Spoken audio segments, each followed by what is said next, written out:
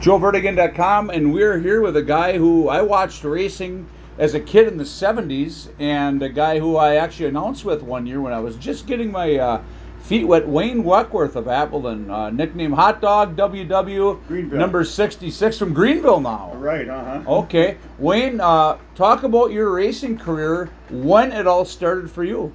Well, it's kind of a weird story how I got started. I had a kind of an infatuation with Charlie Ehol's old car. And he says, boy, that would be nice to have one of those things. When Charlie says, well, you want to buy it? Yeah, how much? 200 bucks. Okay, here's 50 bucks. We'll pick her up later. So we took it over to my friend's house, and he said, hey, my mother's just madder than all hell about this. It's got to go to your place. Oh, jeez. And so, okay, we're going to have to take it to my mom and dad's. So they're living at home. So backed into the spare garage, and mother came home from work, and she says, what's this? And going racing. So, you know, the usual eye roll after that. Yep. And then it was kind of like one car after the other, and I ran that for 1 year, and then I had a couple of Chevelles, ran those for 3 years. Very limited success in the first. What tracks did you race at starting out? I started at Apple Creek, the old original Outagamie Speedway. Okay. It was a dirt or asphalt? It was asphalt. That one was then. paved, okay. Yes. And then went up to De Pere one night, put a quick change in the car. What year would this have been, Wayne, roughly? This would have been 77, I think. Okay.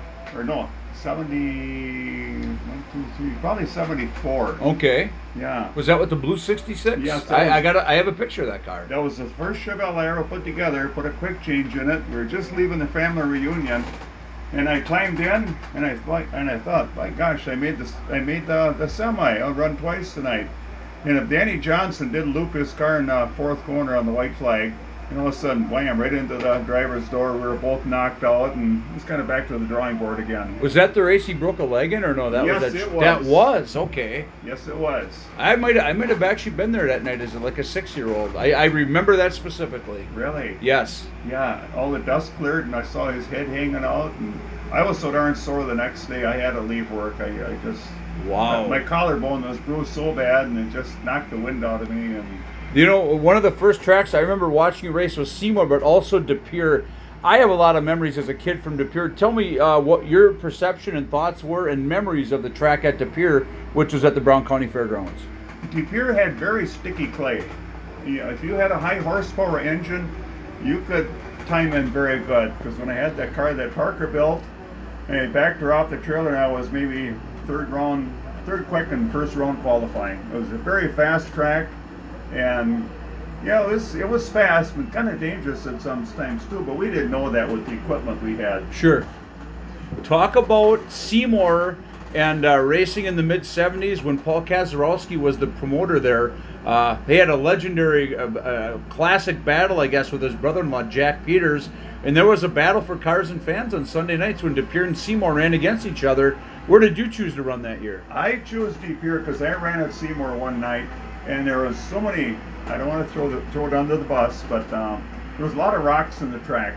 I remember Bobby Bennett told me the same thing. Yeah, and you'd go to the windshield every night. That's when we ran windshields. Right, and back then you'd run the same car on the dirt, and then you'd come out on Thursday nights. A lot of guys would run the same car yet, and then through the '70s. I didn't bring that car out there because I barely had enough brakes for De Pere and Shawano, so I didn't want to take a chance coming out here. Sure. Endanger people.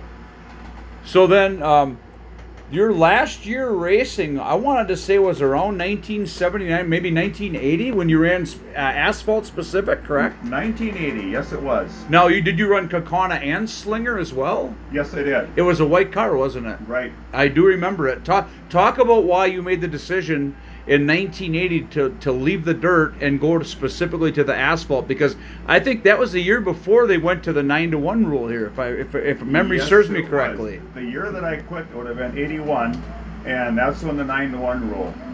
In my last year, I started on pavement after De Pere closed up. Right. Because we only had one paved track, and Leo's was kind of on the edge, Leo Speedway that is. So he decided to take the venture on the dirt, and I built a third design Howe car. Okay. And we had kind of limited success with that. Let's go back to Leo Speedway for a minute. I was 10 years old when Leo's closed, and unfortunately, That's one track I never got to as a kid. I never got to Shiocton or Apple Creek. Tell me what Leo's was like. I had the pleasure of interviewing Leo Galicia for my first book, Life in the Past Lane, and he's since passed, but he told incredible stories of the crowds they would get. And Terry Endeling told me they used to actually bus them in from the city, the college girls, and Terry told me they liked going there on Tuesdays because of all the girls that were there, the college girls. Yes, it was. It was nice scenery there at night. Sure. And it was a quarter-mile track at first, and then they opened it up to a third-mile track. And it was kind of the same situation that the Seymour track was, so they made kind of like a tri-oval, if you will. Sure. And the cars, everybody was pinched into the third and fourth corner, and it was hard to get around there. But one nice thing about that track, they called it clay, but it was actually kind of a black dirt. Kind of like Hales Corners was. Yes, but that track, it was sticky, and it didn't get very dusty. Sure. And there was a lot of cars Really? that raced there, yes. And the nice thing with Tuesdays, you had the Northeastern Wisconsin stalwarts, but you drew a lot of Milwaukee area cars with that being a midweek venue too, right? Yes, we did, and it was an honor just to make the B main. Oh, sure.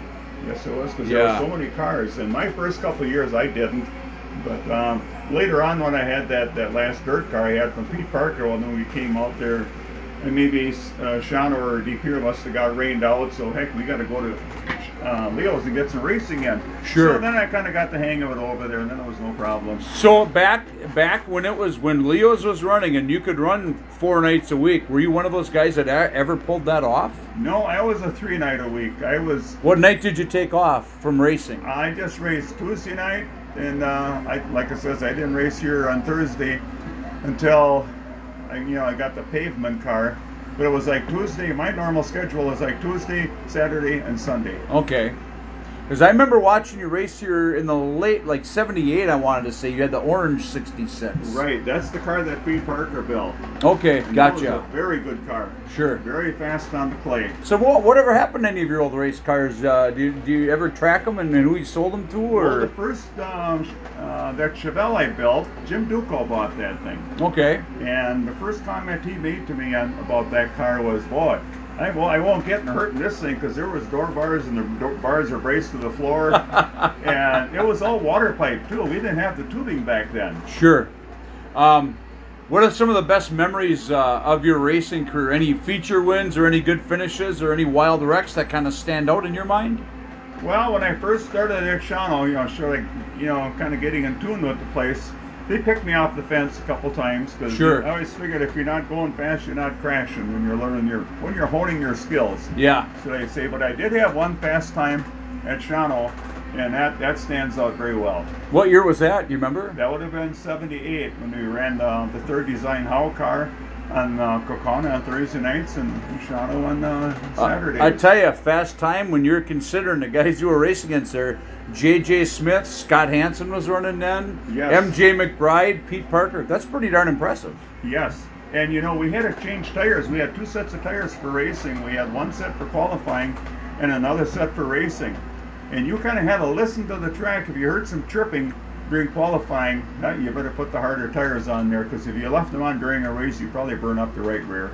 So after 1980, that was your last year. Did you decide to get out of it at that point? I figured that was it. I had that third design Howe car that was going to be, it was a factory built car for Teddy Musgrave. Okay. It was a sponsorship deal that fell out, and Pete Parker had it, and I made a trade with him. And I was in the blue race with it, and I looked up at the scoreboard. I think this is like maybe the 40th lap, and maybe the 25th, who knows. And I said, boy, I'm running 5th in position yet. And the next front straightaway, kaboom, the engine went, and me and Gene Coleman, we tangled in the front straightaway, and we both went sliding into the corner. And that was the end. So, any regrets? Did you ever get back into racing from a driving standpoint after 1980? No. Like I says, when I crashed that car, it was a third design, and the guys are running the fourth design cars, and they were having problems getting those sorted out, so I could keep up with them yet, but... You were able to stay into racing. You announced for quite a while, starting out at Seymour, and I know you called the action at Shawano. Did you ever work here at WIR? Yes, I had 1 year here when Carl Van Dammel took a Yes. year off. I guess he built his house. Okay. I was here for 1 year. Kind of enjoyed it. What's more fun, announcing or actually racing? Boy, there's still a rush you get with racing when you have a good night. Sure. And the better night you have, the more the barleys flow too. I don't know if we can say that or not, but yeah, we enjoyed it, and it was a neat deal. When you get home, you figure, boy, I had a good night. I made a few bucks. I'm in one piece. I beat some good names. I feel good. What was your favorite racetrack if you had to rate them all? The track that you enjoyed racing at the most, asphalt or dirt, and why? I would say Shawano in particular, because on the asphalt, everything has to be just right. Otherwise, you're just out of the park. But Right. Shawano, once you get in the groove there, and I originally started like maybe second or third row. Sure. And once you get in the groove there, you can pretty well finish up there too. And Sure. I would have to say Shawano was my best track because it was the best prepared track too. Sure. Wayne Weckwerth, number 66, been retired for some decades, but still a fan. We see him here at WIR a lot of Thursday nights. Wayne, good talking with you. Thanks for the time. And thank you, Joe. All right, this is Joe Vertigan from joevertigan.com.